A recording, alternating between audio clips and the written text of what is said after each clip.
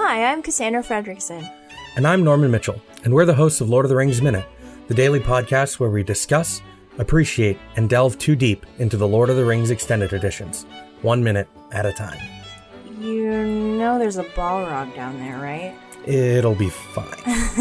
Have you ever wondered about Hobbit economy or how wizards get their mail? Are you also in awe of Hugo Weaving's eyebrows? Then join us every Monday through Friday on our mission, quest, thing, only on duelinggenre.com or wherever you get your podcasts.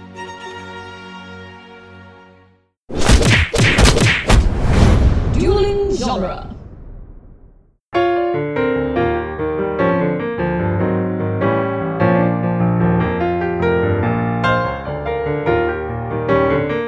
Hello, everyone, and welcome to the Protagonist Podcast, where each week we look at a great character and a great story. I'm Todd Mack. And I'm Joe Dorowski. And this week we're discussing River Song from the television series Doctor Who. And to help us with our discussion, we are joined by the iconic roving podcaster, Crystal Beth. Hi. Hi. I rove. Yes. I think I've heard you as a guest on more podcasts than anyone else, as far as my listening habits go. It is my favorite thing, and I wouldn't have my life any other way. Now, aside from being a frequent guest on podcast, you host a couple podcasts. Is that correct? I do. I host The Fifth Element, which is a Movies by Minutes podcast where we talk about 1 minute of the movie The Fifth Element, 1 minute at a time for, I think it's 127 minutes. And we're on minute 96 right now. It's a lot of fun. And I do that with my now husband, John Robert Wilson. I think that may be my favorite name of a podcast, of any podcast on the internet.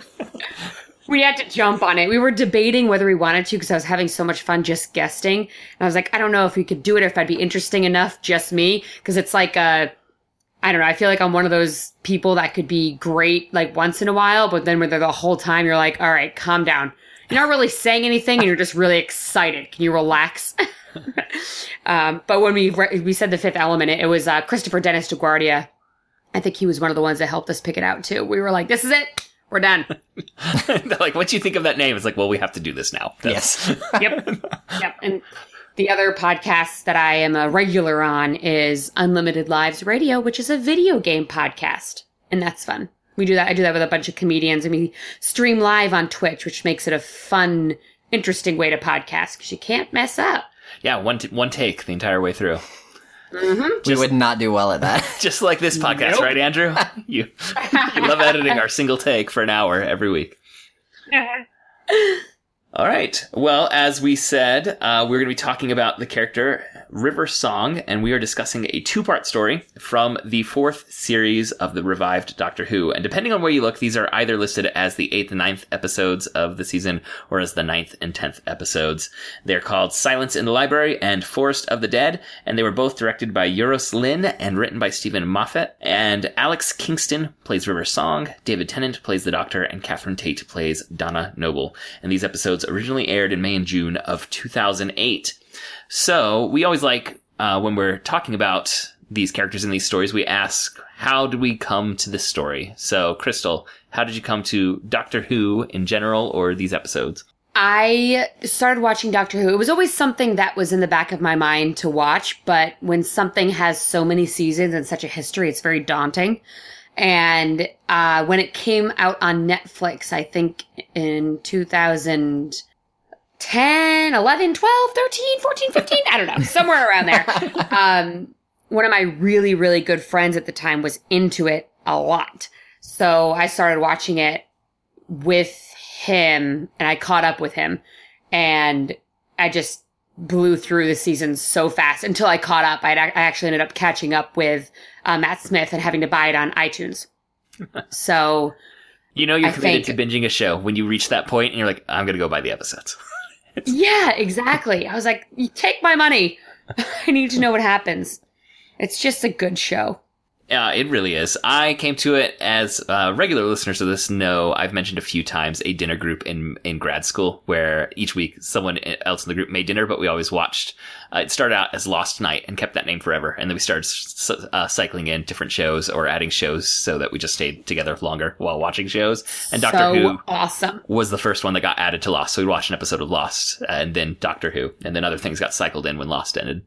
And there was enough Doctor Who at that point that we never I don't think we ever caught up then, but I really enjoyed the series, and then I kind of lost track. Like, I haven't seen any of the Peter Capaldi, not because I'm like, ooh, Peter Capaldi, I just haven't gotten around to it. But after watching these 2 episodes, I was kind of like, I might need to go start back at the beginning and just run all the way through the Peter Capaldi. Yes. That's I picture your dinner parties being all of you not quite knowing if you can hang out if you don't have a movie, and like freaking out when one of it ends and you're like, we have to put something else on the television. We don't know if we're actually friends yet. No eye contact. Just stare at the screen. That's awesome. So I think that you introduced me to Doctor Who by watching the Weeping Angels episode that we talked about before, Blink. And then I don't remember if you and I watched this one at some point or if I just started and watched. I don't have a really clear memory of watching this for the first time, but these are 2 of my most favorite episodes of television. Full stop. This is so good. And when River Song walks through that wall, I almost started crying today just seeing it. Like, I was so happy to see her, and I forgot how much I love her as a character. And I love David Tennant as the Doctor, and my favorite. I think he is mine too. And I know that I've kind of gone back and forth, like, I like Matt Smith, Peter Capaldi's good, but seeing him today, I was like, no, I really think he really is my favorite. Like, this is peak Who for me. Well, same here. I knew you liked these episodes, Todd, because when I said we're going to have Crystal Beth on and she asked to talk about River Song, and you just said, are we talking about Silence in the Library? Yes. Like, you knew the episode title. I was like, I don't know. I have to go look what her first appearance is called. Oh, man. It's so good. So good. And I had forgotten what happens at the end of this episode, but my goodness. Hit me like a freight train today. Yeah, it's so good. And I was mentioning a little bit earlier that Doctor Who is just so lovely because the first time you watch it, you're like, wow, that's a good episode. And then you watch it all the way through and you really develop relationships with these characters. And then you watch from the beginning and you sob for the entire season. Every episode you watch, either you're covered in goosebumps or actually crying. Yeah. Because everything starts coming together and you get lines that didn't mean anything. Like when Donna Noble at the beginning of the episode says spoilers. Yes. You don't think anything of it. And then by the end, you're like, I need to get that tattooed on my body. Yeah, it's amazing. Really good stuff. All right. Well, we also always like to cover a little bit of trivia. And with Doctor Who, there's just too much trivia to be done. So it's going to be, I'm just kind of waving a white flag at trying to cover some Doctor Who trivia. I will just say that the series is very old. It originally aired from 1963 to 89, and then there was a break and it was revived in 2005. And for most American fans of Doctor Who, I think it's this 2005 on series of Doctor Who is the one that they have connected with. Though I know the older episodes were airing on PBS, and I certainly have run into people who were fans of the old school Doctor Who because they aired on PBS when they were kids. They were the original fans. They're the snooty fans. Yes. I like not Doctor an Who OG. before. Yes. Before it went mainstream. I'm mainstream. Hipster. What are they called? Whovians? Yes. Yeah, Whovians. I haven't watched any of the older episodes. I've seen like 2 just by chance. I've seen 2 of the old. I've fallen asleep partway through probably 3 of them. Yeah. I cosplayed as the 8th Doctor. I've only seen, and I hadn't seen that one. I just borrowed my friend's costume, but I looked really cool. Nice. This story, The Silence in the Library and Forest of the Dead, was nominated for a Hugo Award, which those awards go to the best science fiction in the year. And right before this episode aired, it was announced that Stephen Moffat would be taking over for Russell T Davies as the main lead writer and showrunner on Doctor Who. Russell T Davies was responsible for the relaunch and kind of bringing it back and ensuring his popularity, but Stephen Moffat had written some of the most popular episodes, and so he was selected. And I think this is his last run right now, the final Peter Capaldi run. I think he's still the showrunner, but he's announced he's leaving. I think that's right. Does that sound right? Yeah, definitely, because there's a new Doctor. Yes. Okay, listeners, we want to thank each and every one of you for listening, and especially thank those of you who support us on Patreon. If you would also like to support us financially, we invite you to go to patreon.com/protagonist and support our show with at least $1 per month. All supporters on Patreon at any level receive access to our special quickcasts, which are shorter episodes in which we break down newly released films and trailers, and all patrons who support us with $5 per month or more get to choose a topic for us to discuss. Okay, I'm about to do the full synopsis for this, but listeners, if you want to go watch the episode before you listen to this part, it is available streaming on Amazon Prime. It's no longer available on Netflix. Or, you can get your hands on the DVDs for a reasonable cost for how much entertainment is packed into each season of Doctor Who. Oh my gosh. It's totally worth it, dear listener. I don't care if you stop right now and go on. You've got to watch this. So good. All right, we begin with a little girl floating through a massive, endless library while a voiceover asks her questions. When she opens her eyes, we see that a therapist or a counselor named Dr. Moon is talking to her while her dad watches in the background. Every time she closes her eyes, though, she is the only person in this infinite library. Suddenly, a door rattles, and she freaks out because she's always been alone in the library. And then the doctor and his companion, Donna, burst through the door. We cut back to just a little before that scene. The Doctor and Donna have just landed at the library, which is an entire planet that has all the books humanity has written. Donna picks one up and the Doctor snatches it, telling her to watch out for spoilers about humanity's future, though admittedly he's pretty rubbish at helping her avoid those. The Doctor notices that there's nobody in the biggest library in the universe, and that is odd. He scans the library and finds 2 humanoids are on the planet, but if he scans for all life, he finds a million life forms. Can I stop you here? Yeah. I have a question about mechanics. Okay. I don't understand how the library actually works. It's very hand wavy. How a library works? No, how this library works. Like, how do they know for certain that they have every book that humanity has ever written in this library? How can you know? Well, the Doctor said it. That's how you know. Right. Yeah. maybe they have people that scour. They have different people that are just sent to search one specific thing. And it's not even documentaries. It's like, and we're not like biographies or something. It's a biography. And they're like, they have one person that searches for all biographies about one person or one group of people born between December 22nd and December 24th, between the years 1914 and 1915. And it's one person that's whole job is to just do that. And they better do it right. That would suck. I'd hate that job. Todd, you're welcome. Or Crystal, you're welcome to interrupt with questions about the mechanics of this episode, but I just warn you, if we go down that path. I know. This summer is going to take a while. There's just a few, but I mean, that's kind of a big one. Yeah. Okay, so, let's see. Creepy. Oh, okay. They come across a creepy, welcoming robot statue thing with a human face that plays a pre-recorded welcome message and then calmly repeats the last words of the head librarian, which are an urge to run because nowhere is safe. The Doctor asks for any other messages, and one plays that says, "Count the shadows if you want to live." And the creepy robot face is saying this very calmly. The Doctor reveals to Donna that he came here because his psychic paper received a message asking for his help. And listeners, if you're unfamiliar with Doctor Who, just know there's all sorts of crazy gadgets that just show up with no explanation, like psychic paper. I love that they don't explain them, by the way. Yes, I love that they don't explain it. Yep. Just run with it. The lights in the hallway that they're in start cutting off, and because they've been warned about shadows, they run and they burst into a room. A security robot is floating in the room, and when the Doctor says hi to it, it drops dead on the floor, and we cut to a shot of the little girl from the beginning opening her eyes. Then she starts hearing a buzzing, and we cut back and see the Doctor pointing his sonic screwdriver at the droid. This is another one of those objects. It's just a magic tool that makes a sound and does whatever he wants it to. And it is fantastic. I love the sonic. He realized it's like a Deus Ex Machina in his hand every time for every episode. I wouldn't have it any other way. Yes. The Doctor realizes that the droid is alive and he stops scanning it. Donna asks a question about the library and another creepy statue with a human face starts talking. And it says that this face was selected for Donna and was donated by a patron when he died, which kind of creeps Donna out. Wait a second. I have a question. Yeah. Do any of you remember that face on the statue is not the face of the guy that she meets later? No, I don't think so. No, it's not. Okay. No, he has a much slimmer face. Okay. Another group of people enter the room, and this is weird because, as far as they knew, they were the only 2 people in the entire library. This is a team led by the archaeologist Professor River Song, and she recognizes the Doctor, but he does not recognize her.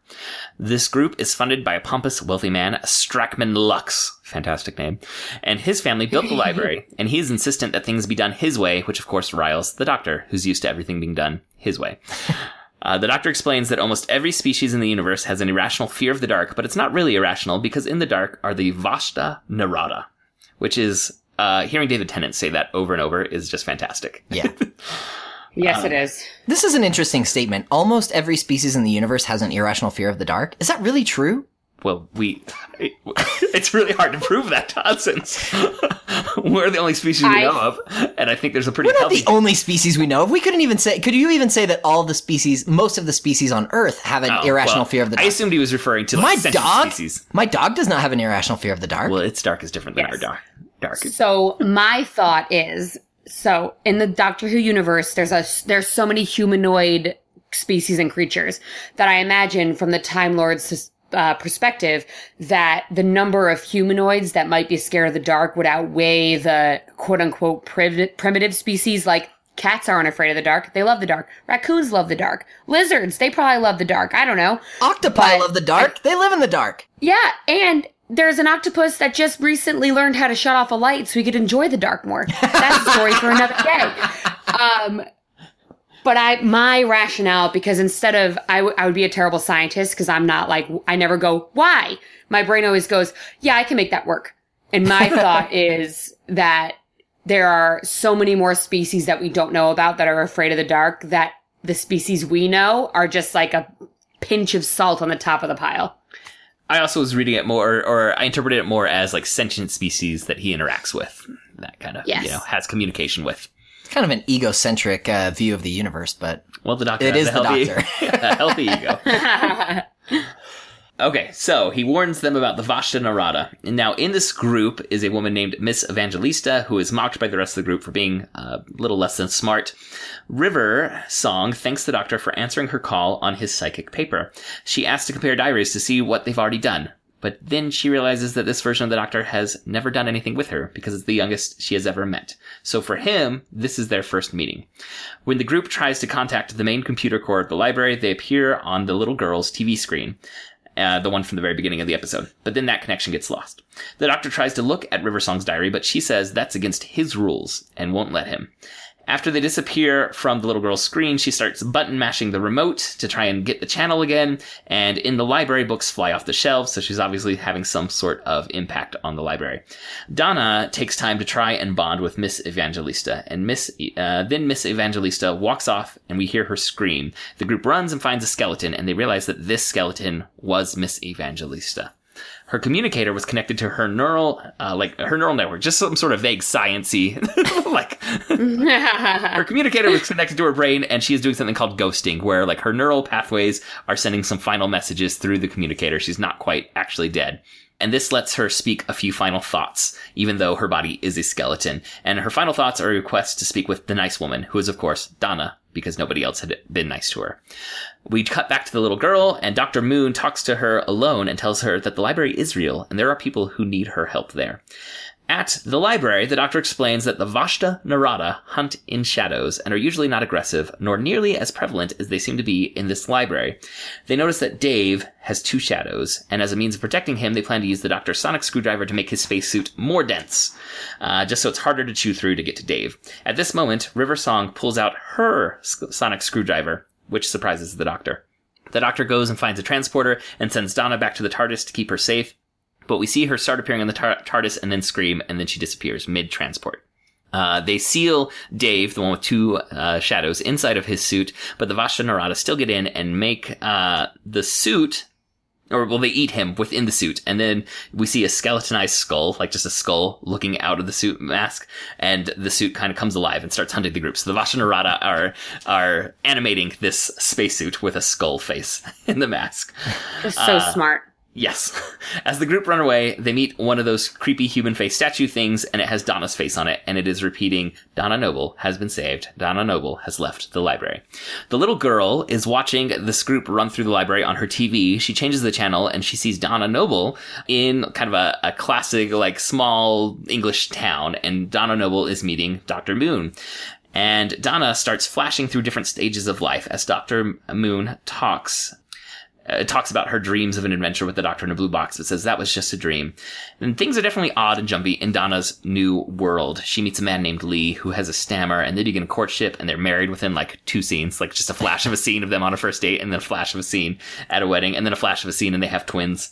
And Dr. Moon says Donna has done so much in 7 years, and it's a pleasure to see Donna fully integrated. Suddenly, Dr. Moon disappears, and the Doctor is in his place. But then the Doctor disappears and Dr. Moon has returned. I have to say something. So when I was little, I watched a movie. I think it was Follow Me Boys or something. But it does this, like, jump cuts, and you quickly see, like, a guy, and then he gets older, and then he gets married, and then he's, like, has kids. Uh-huh. It was before I understood how technology and, like, movie making actually works. And it was just totally wondrous to me. And I remember laying in my bed and closing my eyes and thinking, when I open my eyes, I'm going to be older. And it never happened. But I really thought that it would work. Well, it worked for Donna in this world. It did.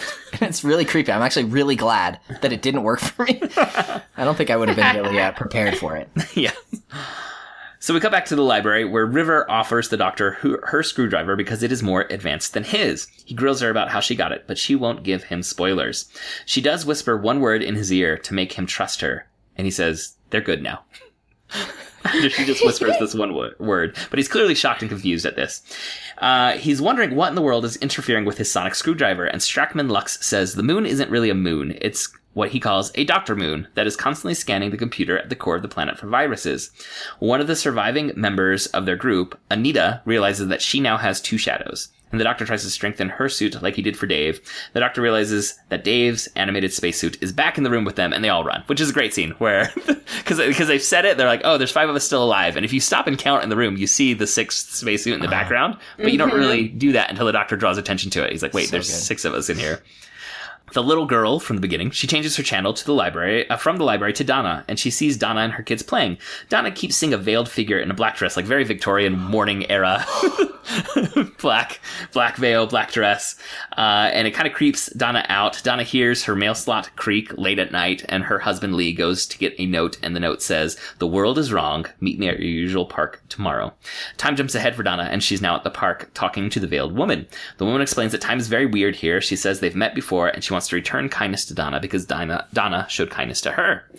Now we cut back to the library. This gets very jump cutty as this last episode picks up the pace. They do that by shortening the scenes and jumping between the 3 kind of worlds more rapidly. Yeah. So I like that they blamed it on the world too. They were that? like, "Oh no, they're the time's fast here. Go go go." Yes. The Doctor is trying to have a conversation with the swarm of Vashta Narada that are animating Dave's spacesuit.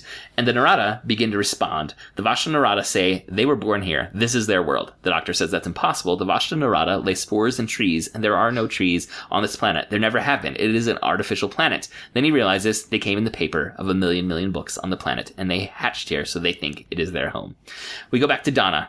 The woman in the veil makes Donna realize that all the children playing in the park are the same. They're duplicates of each other. Donna rips the veil off the woman's face, and it's Evangelista, but her face looks like it belongs in a Salvador Dali painting. It's all weird and morphed and dripping. And we cut back to the library where Anita, the one who had 2 shadows, she asks River Song why she trusts the Doctor when he doesn't know her. And River gives a great monologue that I'm not even going to try and summarize about how awesome the Doctor is, how he can march up to the TARDIS and snap his fingers, and it opens his doors. The Doctor walks in and yells, "Spoilers!" And then he tells River that's not even how the TARDIS works. River says it does for the Doctor. The Doctor realizes that the patrons of the library have been saved in the computer. They transported away but had nowhere to go because the Vashta Narada were everywhere in the library, and the computer has saved their patterns. So think like the Star Trek transporter. You disappear, you're in the computer for a little bit and reappear somewhere else. They're paused in that computer stage. All the patterns of all the patrons that were on the library on the last day that it had any people there, they are saved in the computer and have been living a virtual life inside of the hard drive of the computer. We cut back to Evangelista telling Donna that Donna is a perfect match of herself because she was actually transported. Evangelista is corrupted because she was a data ghost caught in the computer's Wi-Fi system. The little girl sees Evangelista tell Donna this, and she starts to freak out. She throws the remote, and that actually starts a self-destruct countdown in the library. The surviving group members all go down to the computer core of the library. We go back to Donna questioning her reality, and that makes her children disappear, and she freaks out because her children are gone.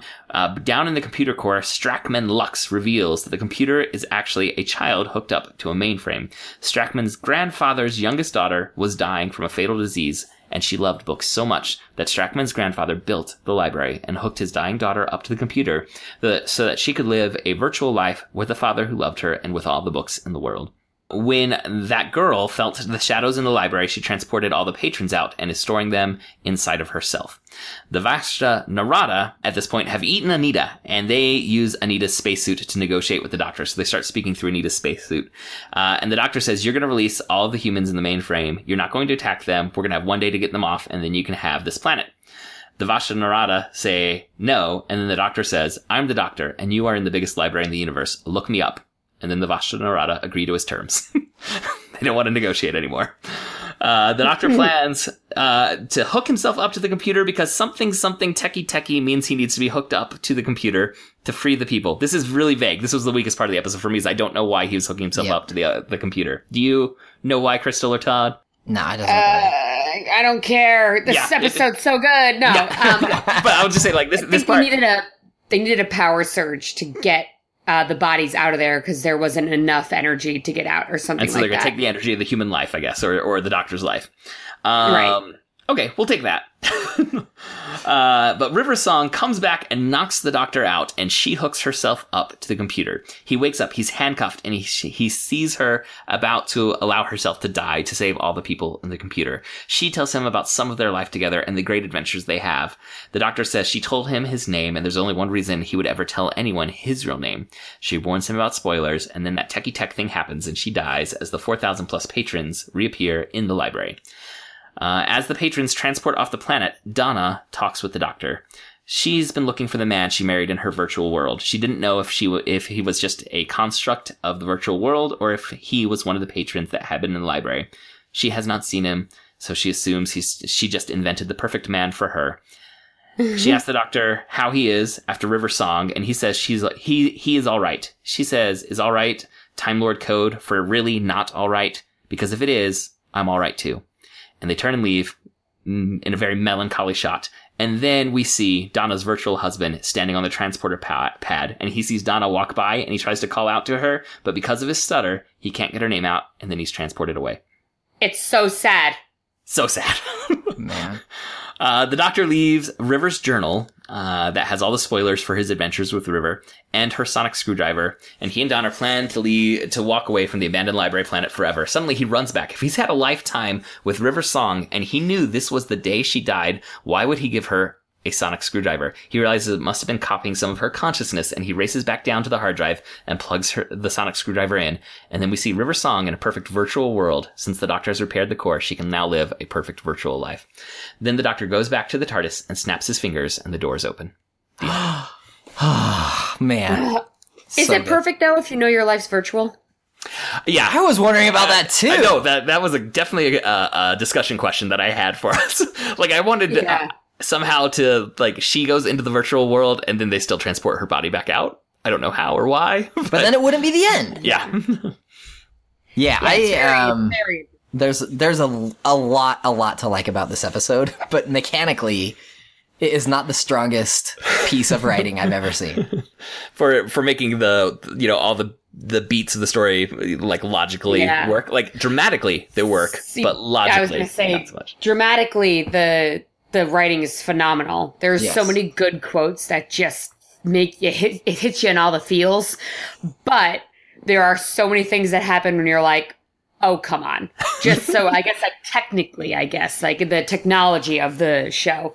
I was like, well, what? No. And if you watch we'll start with the 3 bad things I have to say about it, and then we'll end with the good stuff. We call this our picking the nits phase, so go ahead. Yeah, we're going to pick these nits out. And the nit my biggest problem is this episode is great because you get to see the end of a relationship and the beginning of a relationship at the same time, which never happens. And my problem is throughout the rest of the series, you never see David Tennant or the 10th Doctor with River Song. And she says she doesn't recognize that it's not him at first. And then she's like, oh, you're so young. I'm like, no, that's a different person. I know. And then she has a problem recognizing Peter Capaldi, the 12th Doctor. So that one thing doesn't line up for me and other people too, because the internet talks about it all the time.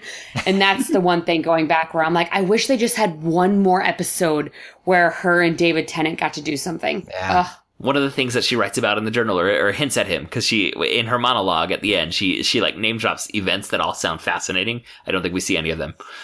But she does say something about, I see you and you're in a different suit and we something. Do you remember that? Yeah. Yes. Yeah. So I think You've got a fresh haircut, you're at a new suit, and we're at the, oh my gosh, what is it? Why am I brain farting on this? Asgard at one point. She mentions... There's an actual place, like the hills, or funny thing this means you've always known how I was going to die. All the time we've been together, you knew I was coming here. The last time I saw you, the real you, the future you, I mean, you turn up on my doorstep with a new haircut and a suit. You took me to Darillium to see the Singing Towers. What a night that was. The towers sang and you cried. So that would be, is she saying the next time she's going to see him? Or the next time he would see her, the second to last time that she saw him? Well, for her, this is what I love this, and it's also frustrating to try and tell you out, but the idea of two time travelers having a relationship, and that every time they meet again, they compare notes about what adventures they've had, because they're living their lives out of order with each other. I love that idea. And it is fantastic. Yeah. And we just get enough hints of it that, like, it blows your mind when you see this episode. It, like you were kind of saying, Crystal, like, in the future, the way it plays out doesn't line up as beautifully as the hints we get at two time travelers living their relationship out of order. So I think this is the answer to the question. I think she's saying the last time that she saw him, which would be the second time that he sees her, the real you, the future you, I mean, you turn up on my doorstep with a new haircut and a suit. You took me to Darillium to see the Singing Towers. What a night that was. The towers sang and you cried. So that would be this, like, the missing episode in which David Tennant picks her up and they go on a date. But for her, it's right before this. Well, and she would know that this is the second to last time. But that doesn't make sense for her having the sonic screwdriver she has, because it's more advanced than the one that he has. Is that when he gave her the screwdriver? She says it was right. Because he says, I had my whole life and I gave it. She said something that makes him think she just got then River says, you wouldn't tell me why, but I suppose you knew it was my time to come to the library. You even gave me your screwdriver. That should have been a clue. Yeah. Yeah. Well, it's the husband's episode from the new episodes, that the Peter Capaldi, that's when she gets her own screwdriver. Okay, so that was an episode where she gets the screwdriver. So the screwdriver is recent. She didn't get it in any of the David Tennant or Matt Smith seasons. She got it later. So the timeline adds up where now the Doctor has had two different generations go through where he had time to modify a sonic screwdriver off camera where he can finally give it to her. But their timelines are so messed up that even the order that they see each other that we see is out of order of when they see each other. So we can't watch Doctor Who and see what their relationship is. Even if you watch there's YouTube videos that are of River Song's timeline with the Doctor. Even when you watch that, more than half of the time she's meeting him, they're seeing each other for the first time, or Matt Smith is like, no, we've never kissed before. That's interesting and fun and fascinating. But it's like, you were married in episode 1 of River Song. You're married now, you were married then. Then River Song's a child. He knows her as a child, like, as a baby. Yeah. Yeah. It's this whole, and it just makes it that more magical. And the fact that Doctor Who kind of plays by the Star Trek rule where it's like, yeah, we don't need continuity. Yeah. Everyone gets it. This is fun. Anyone that has gripes with it, you're just overthinking it, because it's a fun sci-fi show where they just freaking kill it at a cool and interesting relationship. Yes, they do. Yes, and like this idea that for the Doctor, it's his first meeting and it's seeing his wife die, and for her, this is the end of, however meetings they've had, enough relationship development for them to be married, and she dies for him, their first meeting. Like it's so hard to wrap your head around, but it's so great for science fiction and time travel stories. Like finding out that you're married and being like, well, now you're dead. Like, Right. what happened? Like, did we go on a honeymoon? Like, did we have a kid? I mean, I'd have so many questions. So, speaking of questions, there's a thing that I wanted to talk about here, and it's about this idea of spoilers, and I think that it ties in to this idea that we're talking about here, but it's about the idea of watching something for the first time versus rewatching it, and I feel like I'm close to this, but I can't quite put my finger on what's going on here. But there's a certain kind of joy that comes from just seeing something cold for the first time. And like watching this episode, for example, for the first time, there's something just magical and delightful in not knowing what's going on and seeing it happen, sort of putting the pieces together. That's really fun. But there's also something really special for those of us that have seen this maybe multiple times, and we still go back and dip from this well, and we still like cry our eyes out when Riversong dies at the end. And Spoilers. Right. But like we know exactly what's going to happen, and yet we continue to go back, and yet at the same time we have this whole hang up about spoilers. Yeah. And it's not, I guess what I'm saying is it seems to me that it's not like one way is better than the other way. They're just different. But the thing about the spoilers one, like I have, experiencing life spoiler free is that you can only ever do it one time. Right. And I think that's why the hang up about spoilers. Mm-hmm. And that kills me. Like, I wish I could see things for the first time over and over again. But exactly what you were saying about Doctor Who, there are episodes in Doctor Who that just mean so much more. And we were actually talking about this before we even started recording, because obviously when you're passionate about something, you can't wait for action to start. You start talking about it early. One of the best things about Doctor Who is when you go back and all of the weight from the other episodes is on your chest, and you go back and you watch this episode, and the entire time you're just sobbing because you know what's going to happen, and every word weighs more on you and means more, and it's just so beautiful. I love her. When she says, he came when I called, just like he always does, but not my doctor. Now my doctor, I've seen whole armies turn and run away, and he just swagger back to his TARDIS, open his fingers with the doors with the snap of his fingers. And like in my mind, I can picture all of those great Mass Miss episodes with Devil's Run, and like, oh man, it's so good. And I love how this kind of world building, where the more you get, the more you enjoy it. Mm-hmm. Well, I think with this kind of storytelling, like what Stephen Moffat's like strength in storytelling is kind of these puzzles where he's hinting at things and you don't see it all come together till the end. And what I think the joy of rewatching is you catch all of those right away. Whereas the first time through, like maybe you catch some of the hints that he's throwing your way or showing you some puzzle pieces, but you kind of forget about them. You know, then you get to the end and we're enjoying the drama of like all this that happens with Riversong at the end. So I watched these last night, and then when I was writing the summary again today, I had them on as I was writing the summary so I could make sure I wasn't forgetting anything. And as I was writing it, like so much more was standing out because I just watched it before. And so it was definitely a different kind of enjoyment that came.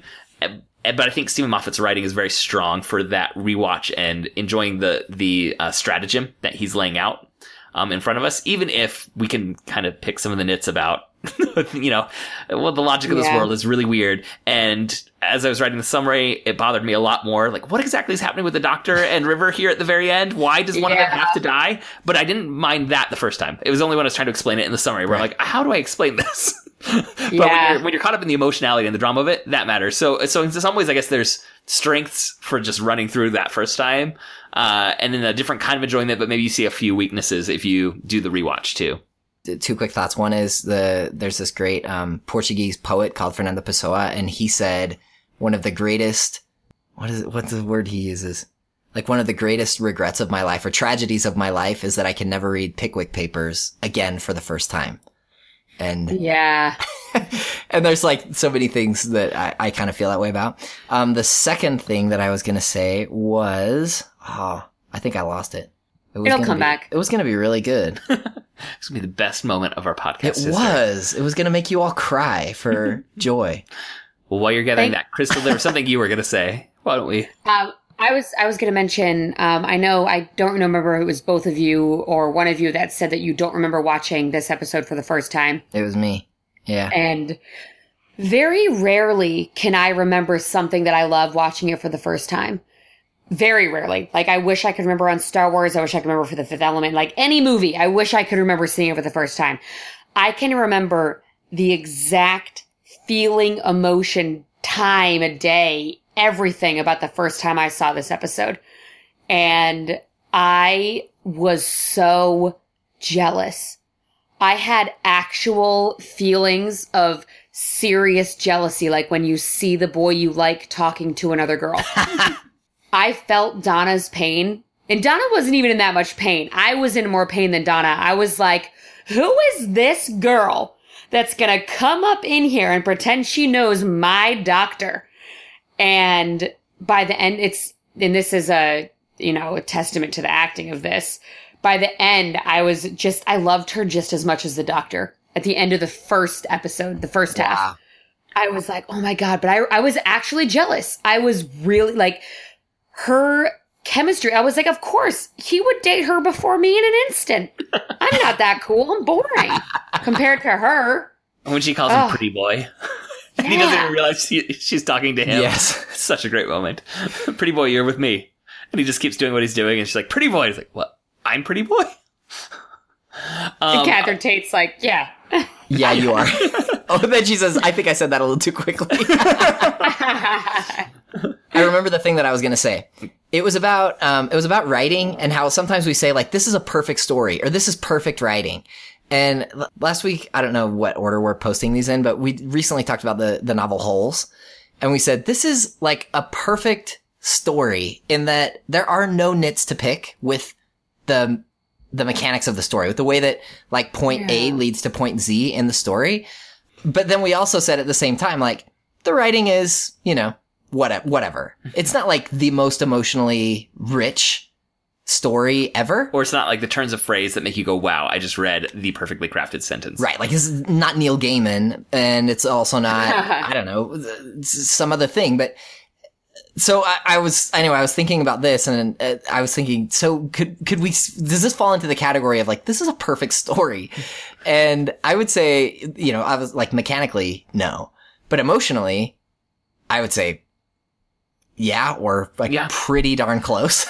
It's so good. And from the moment, I mean, all the acting and when as you realize what's going on, you pretty much get what's going on here, that this is the end for her and the beginning for him by the end of this. And you're just torn up about it. And it's so, so good. So I want to talk specifically about River Song. What is it about her that makes us all, I think, love her by the end of that first episode that she's in? Like, this is a great character. But what is it exactly that makes us feel so connected to her so quickly? For me, it starts at her smile. She has resting smile face. Like, even when she's not smiling, even when she's sad, there's still a little twinkle in her eye. And she's just snarky enough that she keeps you interested in the next thing she's going to say. But she has this very loving, motherly feeling where she just feels comfortable. When I watch her, I'm comforted. And but she was even like that on ER. Like, the actress in general is just a very warm feeling person. And for me, that's what gets me. I feel like she has this quality that the doctor himself has, which is when she's around, you feel safe. Mm-hmm. Yeah. And, like, everything's going to be okay because the doctor's here. And to see somebody step onto the screen and transmit that same kind of confidence and security, I think it's the reason why by the end of this, we're like, of course she's with the doctor. There's no other person on the planet that's a better fit for him than she is because they both have this, that quality. So in storytelling, there's sometimes this trick that gets used where you build up like a bad guy and you think this is the really bad guy, and then another person comes along and just squashes him, and you're like, oh no, that's the bad guy. And that establishes like the credentials of that bigger, badder guy. I know that happens in professional wrestling. It happens in superhero comic books, like, where this is a way to like establish the credentials of the new character that you're just introducing, but you instantly want everyone to know something about them. And for me, she comes in and she doctors the doctor, right? Like, he always marches in and is completely unflappable and knows more than everyone else in the room and takes control. And she comes in and he gets flapped. Like the unflappable doctor doesn't know what to make of this woman. Yeah. And she is in that role that he typically is in, of just utter confidence and self-assurance that she's going to, be in control of the situation. But the other thing that I love about her is that it's not like she squashes the doctor. I mean, she's there saying, okay, you need to do your thing because we're all expecting you to do your thing.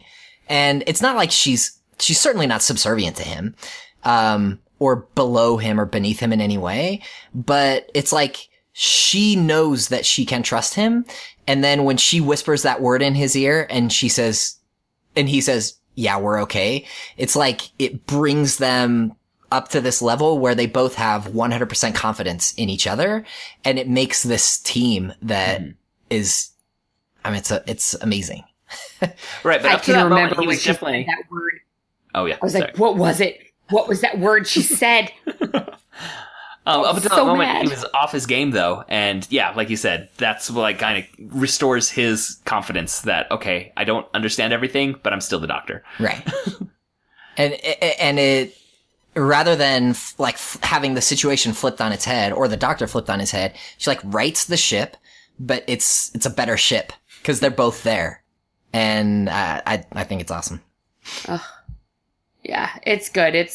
She is just such a special character in all of film, movies, books, everything. She's just so cool. I'm so excited to talk about her. Well, I also love that in this episode, you get kind of another version of the know-it-all character that could be evil, like annoying. The what's the name of the wealthy guy again? I know Lux. Like he comes in and thinks he's in charge and tries to, take control of the situation. And that's one kind of, I mean, it's an arrogance. And River Song played incorrectly could come off with that kind of arrogance. Yeah. And the doctor, sometimes they deliberately show that, to other people he comes off as arrogant. But River Song just comes in with this confidence that kind of radiates and comforts. Yeah. She's pretty great. I love when Anita's dying and she says she says something like, whatever did that to her, I'd like a word like that. When she's dying and she's crying and and she's like, she says, and I'd like to have a word with who did this, who was no, oh gosh. Oh, yes. Okay, so there's two things. First of all, she says, I like... About Evangelista, I think she says, I want a word with whatever did this to her. Yeah, whatever did this to her, whatever killed her. It's the doctor who says that. It's the doctor who says that. Yeah, he says, you killed my friend and, you killed someone I liked and I'd like to have a word with that. But I think what you're trying, the scene you're remembering is Anita says, what does she say? To the doctor, she says, River Song whispered a word to you and it gave you complete confidence and trust in her. I'd like a word like that right now. Yeah, doesn't she say that? Something along those lines. Yep. I could use a word like that right now. Something that's going to give her confidence. So good. And the doctor then realizes that there's 4,000 people in the computer hard drive, and he kind of ignores Anita for the next little bit. Yep. Like, it's a great line that she delivers. The doctor does not follow through on it very well. I'd like to talk about Evangelista. Is that her name? Mm-hmm. Yes. Miss Evangelista. Miss Evangelista. I think she's really interesting. And she says something that I've been thinking about, and I don't really know what to make of it. So at the beginning, she's really pretty, but she's not very smart, and everybody makes fun of her, and Donna's nice to her. Then Donna gets sucked into the virtual world, and Evangelista shows up, and she's got this creepy, like, Victorian dress with the veil. And she pulls the veil off, and her face is all... Salvador Dali. Yeah, Salvador Dali, thank you. And then Evangelista says, we're only strings of numbers in here. I think a decimal point may have shifted in my IQ, but my face has been the bigger advantage. I have the two qualities you require to see absolute truth. I am brilliant and unloved. What do you make of that? I think that she's still jaded from her previous life, where she thinks that to be loved, she has to be pretty. This is also one of my least favorite parts of this episode. I don't like how they trivialized her as a character because she was pretty, and then made her smart, and then she was useful. and ugly and useful. So she was like pretty and not useful, but then ugly and useful. It would have been cooler if she was her pretty self, but she got here and realized, oh, I can be smart and pretty. Mm-hmm. You know what I mean? It's kind of like a not nice thing to, it makes and it that's binary. one thing that, yeah, right. I don't know. It's one thing that, Moffat, I don't think does well is write women. Mm-hmm. And he also, he did write River Song, right?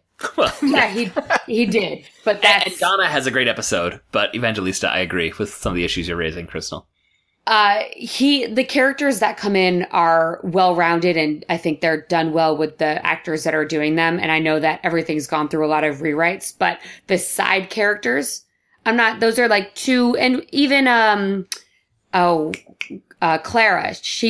Clara's good too. Like, she's written well, but the women's side characters are very basic, general, one dimension, and it's a side character, I get it, but it's a really crappy thing to show kids, in my opinion. And to like have that be a takeaway, like that line sticks with me too. Like it is like here I'm delivering a theme. Like it almost feels like I'm serving something really meaningful, on a platter to the audience. And I don't know what to, like, I don't agree with what's said. and I agree with everything Crystal just said about some of the problems with it. But the way it's presented in the show, it's like, this is a deep truth. Well, so she doesn't say, I have the two qualities required to see absolute truth. I'm brilliant and ugly. She says, I'm brilliant and unloved.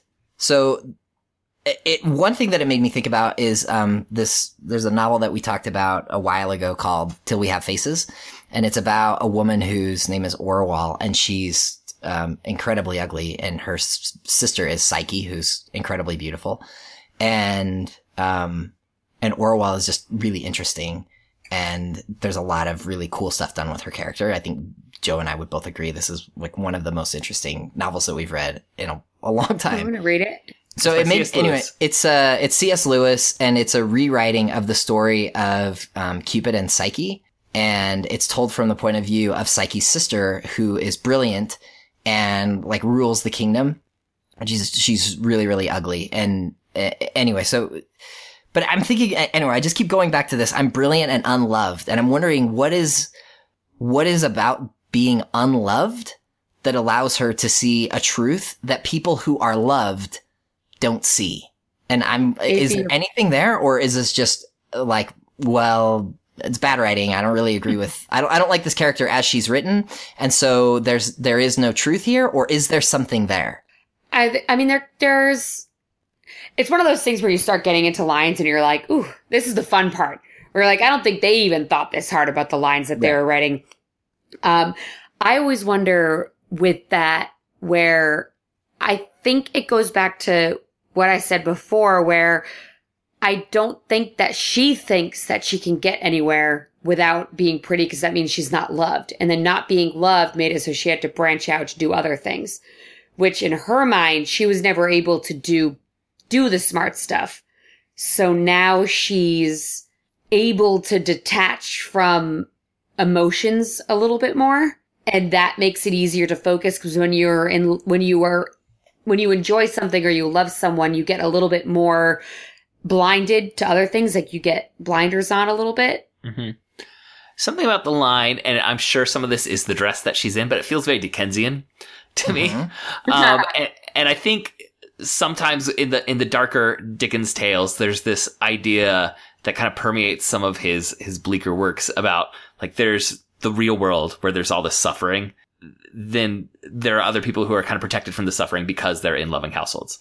And it seems to me like some of that, maybe something that she could be getting at is this idea of like, protection or shield, being shielded by your loved ones from some of the darker truths of the real world.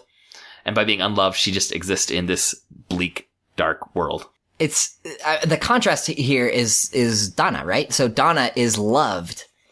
And because she's loved by Lee, she can't see the reality of that they're living in. So I like that. I like that idea of protection, that being loved. I mean, maybe what they're saying, I don't know if I agree with this, but maybe what Moffat is saying is that when we are loved, not when we love other people, but when other people love us, they protect us and meeting our needs in certain ways, that that protect us, or it can shield us from some of the darkness. Yeah, it shields us from seeing stuff that we otherwise would see and maybe would make us act in different ways or something. And I think it's really interesting. It's one of the most kind of provocative lines for me in the story, where on the face of it, I'm like, no, of course not. And then the more I think about it, I'm like, wow, maybe there is something there, but I don't really like the thing that it's saying, because it's saying that because I have loving relationships and people who love me, there may be things that I don't see that I could see or should be seeing.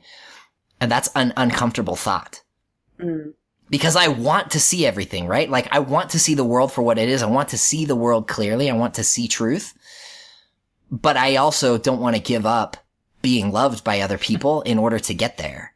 And if that's, if that's the bargain to be made, give up all of the people who love you, and you'll see the world for what it really is. Like, I don't know if I'm going to make that Faustian bargain. Yeah. Well, it also gets into, like, when we say truth or what it really is, like, why is the truth of being in a loving relationship any less than the truth of someone who is experiencing a much harsher reality, because they don't have that protection? Well, and you're dealing with, like, perception, and is perception reality? Or is reality, right? Like, is there... Which, we have this virtual world in this, I'm sure, is one of the layers. Is there a capital R real that's there that even could be, like, touched or seen? Or is it all just small r reality that's just based on our perception? And so my reality is your reality, and just depends on point of view. I think about this all the time. Like, this exact conversation we have. If I'm ever not talking to someone, or if I'm alone in a room somewhere and you see me just staring off into space, this is the literal conversation I'm having in my head about this. Because I'm constantly in this weird thought of, like, what's reality right now? Because my perception is different than everyone else's. And what is my background and what I have going on in my life bringing into this area that I'm in, and altering what I'm seeing and how I'm seeing it. Because I'll be like, an example of, like, oh, maybe I feel really uncomfortable or awkward, and I feel like everyone's looking at me, and I'm like the weirdest one here, and my anxiety is, like, through the roof, and I just leave. And I think that everyone noticed that I left, and no one even noticed that I was, like, there. You know what I mean? Not in a bad way. But it's perception and reality, and what's real and what's real. And when the Mr. Moon says to Cal, the real world's fake and the fake world's real, I was like, oh, don't. Oh, no. Don't do that. To the little girl. I would blow up. Yeah. That's pretty harsh. Yeah, and you're responsible for saving the real world. That's the other part. Yeah, and you're responsible. Good luck. Here's a remote control. Godspeed. Yeah. Oh, good stuff. This is why I really, really like Doctor Who. It makes me think about stuff like this. Yeah, it's so good. Oh, I love it. And it feels good, and I'm happy when I'm watching it, even when I'm crying. So this episode, the other Doctor Who episode that we've covered so far in our podcast was on Blink, which was also written by Stephen Moffat. And I think it does one of his favorite themes, which is making the ordinary threatening. Yes. I'm really glad you brought this up. So that one ends with, like, this great warning about statues. Like, you better not blink when you're looking at a statue, because anyone could be a weeping angel. And it's, and then it has this montage of all the statues that are just in everyday life, around a city. And then this one does the same thing with shadows, right? Mm-hmm. That you better count your shadows, because it could be the Vashta Narada. Why do you think, and I'm sure I'm thinking through his run, I think this is a well that he dips into semi-regularly as a theme. Why do you think that is something that we see coming again and again in Doctor Who, particularly because that's, he's been the showrunner for quite a while? Like, what is he trying to get at? Is it just to make us uncomfortable as viewers, or is there anything, like, with more thematic heft to it? I feel like I don't think that it's as deep as we want it to be. I feel like there's a lot of things that have gotten played out, and a good writer wants to make things scary that are not usually scary. Like, the dark is terrifying. I still can't stand next to my bed at night in the dark without jumping 3 feet from the bed to it. Because I'm like, there's something under there. Right. Even though there's no room for anything under there. All my crap's there. It's a much, I guess, scarier thing when it's something you're used to and something you see. And in the case of this episode, something you can't even touch or feel or grab until it's too late. And he does the same thing with the episode The Silence. Mm-hmm. With that, when you have to put the hash marks on your skin. It's such a good episode. It's so nuts. And then every time you look, it's like there's a billion of them. You're like, oh my gosh. But it just makes you so uncomfortable that even when I was watching this one, I was like, if I watched this when I was 10, I would have been done. I would have been so scared all the time. My kids were trying to watch it with me today. Daddy, what are you watching? And I'm like, I don't know. Yeah. I don't know about this one. My 8-year-old who loves books, and like we just had to put another full 5-shelf bookcase in her room for her books. She saw me turn on the beginning, and she saw the girl floating through the library. And she's like, I want a library like that. What is this? I was like, I can't remember everything that happens in this Doctor Who episode, so I'm not going to let you watch right now. You're a better father than I am, because I let my kids watch it, and then I have moments where like my kids are watching something, and then the silence of freaky alien guys show up, and my kids are like, Daddy, what is this? I'm like, I'm really sorry. You're like, it's real life. Those are real. Yeah. I mean, Doctor Who. And if you don't go to bed on time, they're coming after you. They're coming to get you.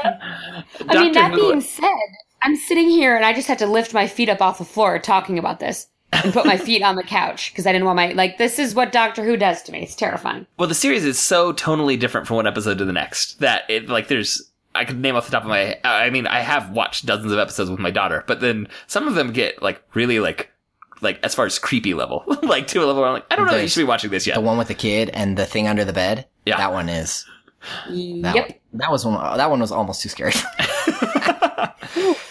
I think it's an interesting idea, what makes us scared. And when did we talk about it? We talked about when we talked about Battlestar Galactica. And there's fear of the other. And so you get like the fear of monsters. Mm-hmm. And then there's fear of what's close to you, but that you don't. It's Unheimlich. It's, the sinister. What is that the word? What's the term that Freud uses? Sinister? Oh, I don't know. Shadow? We talked about this. No, that's Jung. No, it's Unheimlich is the German word. I think it's sinister, where he talks about uncanny. Uncanny, thank you. It's uncanny. In Spanish they say siniestro. So it's uncanny. So and that's what like the angels and the silence and the Vashta Nerada and the monster under the bed. That's the uncanny. It's the idea of it's something in everyday life that you thought you knew. And then the moment when you realize you don't understand this thing, and that it's potentially way darker and scarier than you imagined, and that Freud would say it's potentially way more scary than having a monster show up, is realizing that some part of your own world that you thought was benign is not. To me, it's kind of like a variation on Hitchcock's idea that in filmmaking, to scare the audience, you don't actually show them the monster. Yes. And I've seen this for when Shyamalan was making good movies. I always was like whenever he actually showed the alien in Signs, I'm like, oh, that's kind of lame actually. like I wish it had been left off screen. And this is like a variation of saying, I'm not going to show you it because it's already there and you already know it, but you should be uncomfortable with it because it's not that the monster itself is scary. It's that this thing that you know is off. Like it's different than what you already knew. And to me, I like that as a storytelling technique more than like showing a scary monster or doing like the cheap jumps of, a face suddenly dropping into the screen or anything like that. Yeah. When it's done well, it's a pretty effective way of scaring people. And, we all, speaking of C.S. Lewis, he said we all want to be scared. But when we know we're safe. Yeah, exactly. When you know you're safe. Playing scary video games is one of my favorite things in the world. I love getting nervous, but that's because I'm like underneath my favorite Star Wars blanket in my safe apartment and not outside. And I ski. I love being scared, but I hate being scared. Oh, it's fun. Let's scare each other. What's the scariest, I know this is not about River Song, but I'm curious now as to what your the scariest way someone's ever scared you before. You mean like a practical joke? Yeah, or just like, and not like, or like any kind of scare. Like, what if I'm like, what was the most scared you've ever been? What was it?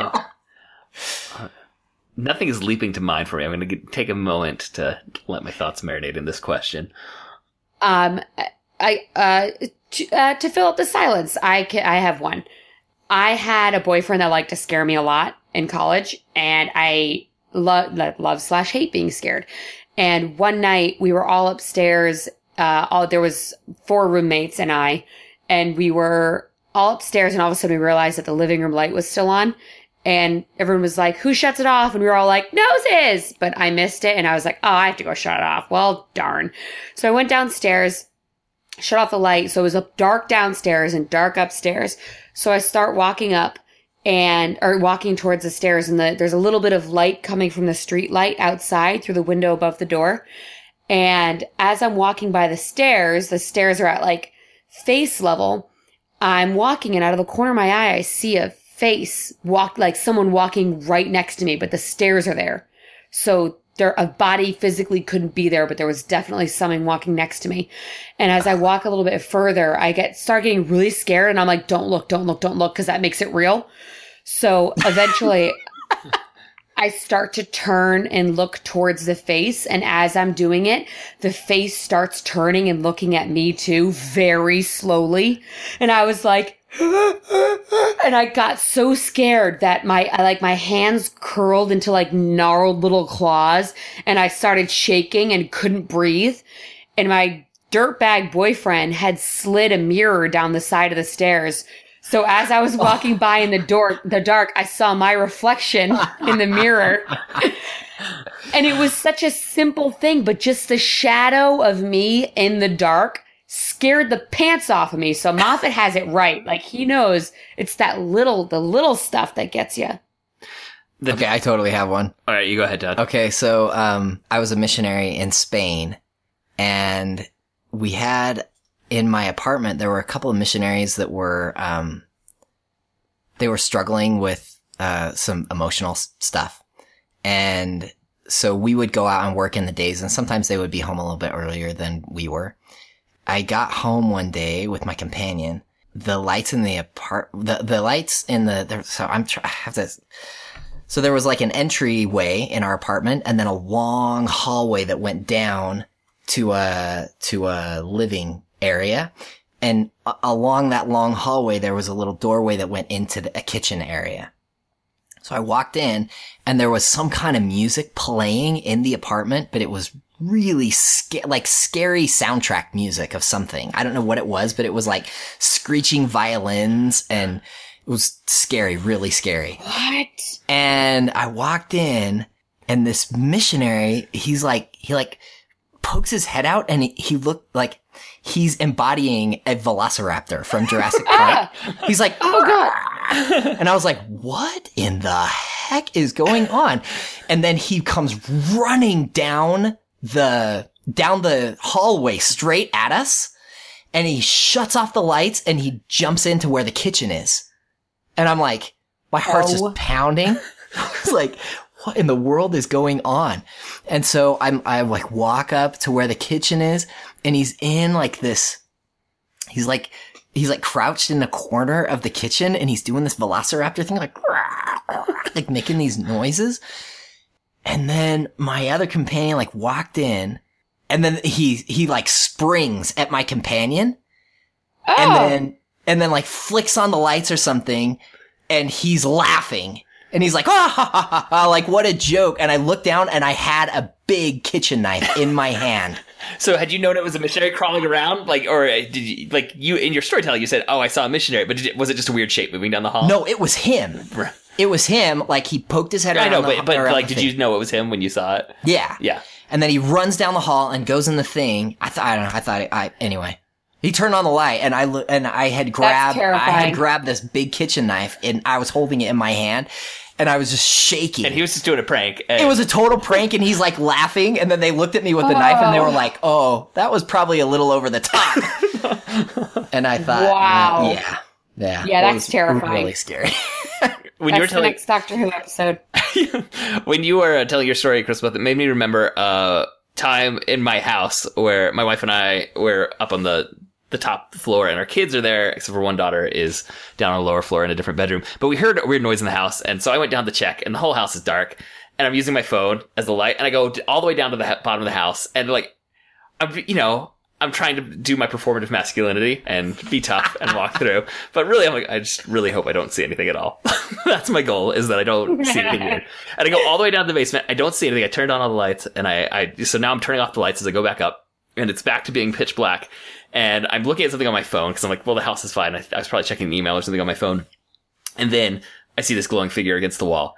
And every muscle tense. I jumped. I made a weird, interesting sound. All it was our bathroom door that was usually closed was open. It has a fully mirror on it, and I had seen my own reflection underlit by my phone. So my phone was down low, so my face was being lit from the bottom, like a scary campsite story, That's campfire story. Really funny. But it was because of the mood of, having just gone all the way down to the basement of the house and, making sure that there's nothing weird in the house. Like, there's still some of that residual adrenaline tension in my body. But yeah, one of the scariest moments I remember in my life, I saw my own reflection in the mirror. It was fantastic. Yeah, isn't that, they need to do more Doctor Who's about that. You just see yourself and you're like, oh no, oh, my face. We might be getting long, and Andrew can totally cut this if he wants to, but in that same apartment in Spain, my companion and I got home one day and the front door was open. And we were like, oh no. And so we walked in and there was this, so missionary apartments are just full of random things because you're there for 6 weeks and then you get shipped off someplace else and people leave stuff behind. And so in the front entryway, there was like a bucket for holding umbrellas in it.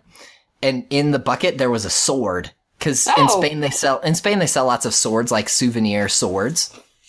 And so some missionary had bought a souvenir sword and forgotten it in the umbrella thing. So my companion, he pulls the sword out of the bucket and then he yells really loud in Spanish. He says, "I have a sword. I'm going to kill you." And then we proceed to go room by room through our entire apartment, opening like every closet and looking under every bed, thinking there's somebody in there. Oh my gosh. I have a sword. That's really funny. I have a sword. I'm going to kill you. And we made it all the way through, checked the kitchen, checked the living room, checked the one bedroom, got to the last bedroom, check under the bed, go to the final closet. It's like, if anybody's here, they're in this closet. And then we open the closet and there's nobody there. And we both just let out this huge sigh of relief. It's a shame it's a shame that they didn't have any swords in the library because they could have just chased out the bad guys with that. The Bastonarada. Yeah. Because I'm sure that they respond really poorly to swords. Yes. Hey, swords are scary. I don't care what you are. I don't care if you're dust in sunlight. That's right. All right, before we wrap up this episode, I do have to say I loved Donna in this two-parter. I did too. Yep. Especially the first episode. Such range. The second one, like, you get the gut punch of the virtual husband being on the transporter pad and not being able to call out her name. I hate that. And that is a big gut punch, but for me, the best character moments are her going and talking to Evangelista as a friend, like saying, no one is treating you very well, so I'm going to do it. Like, she just steps up to that plate.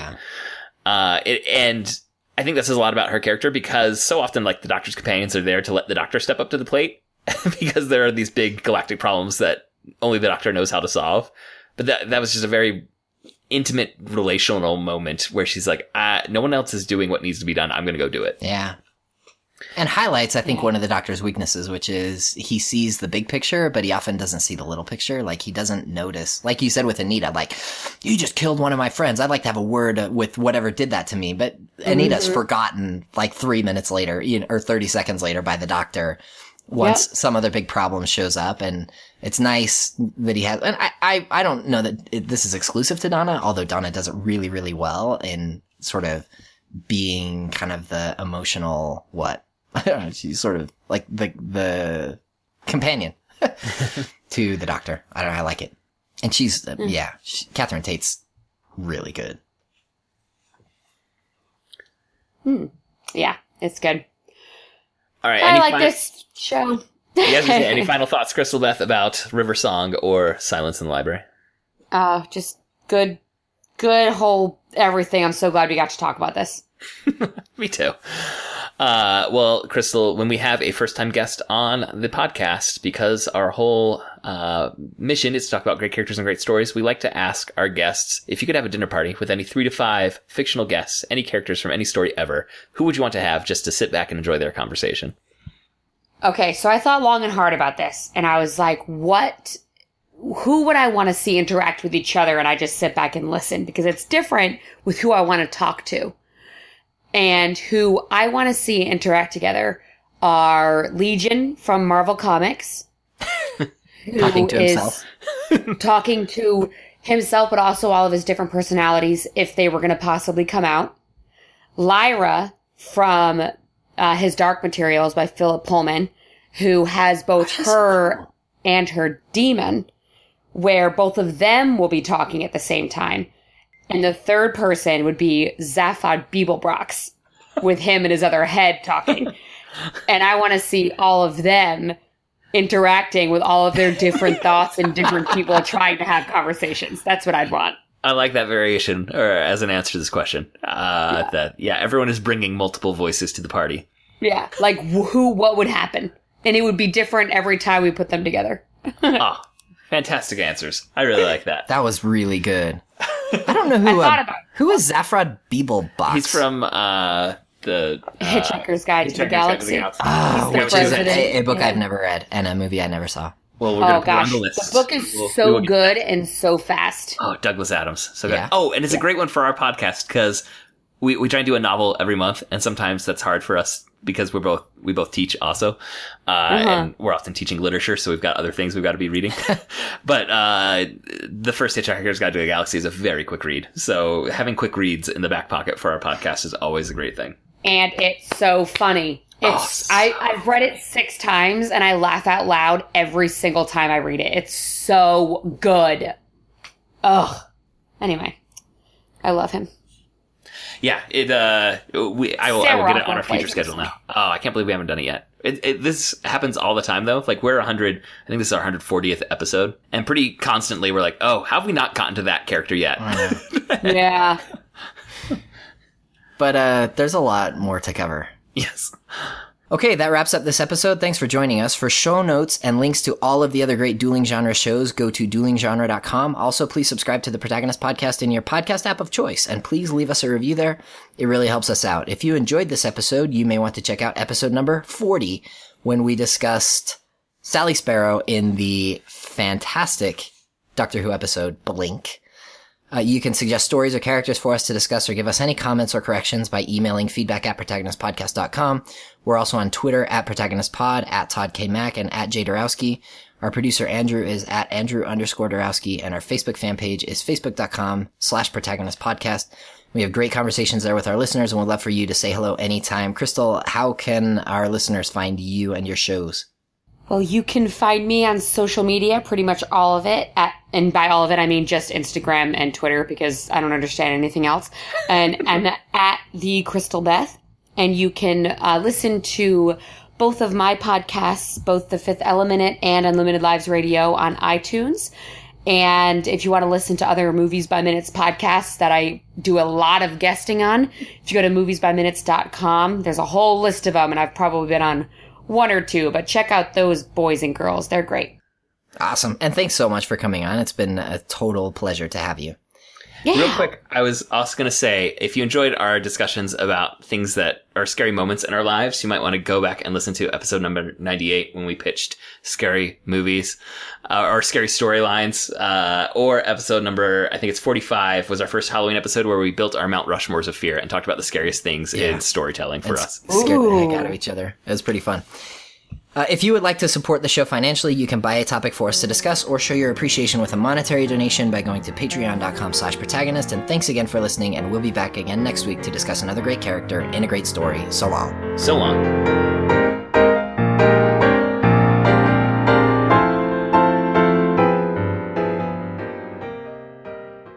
You'll be amazed at our one-take intro reads. We've never had to restart, ever. Not since last week. Okay.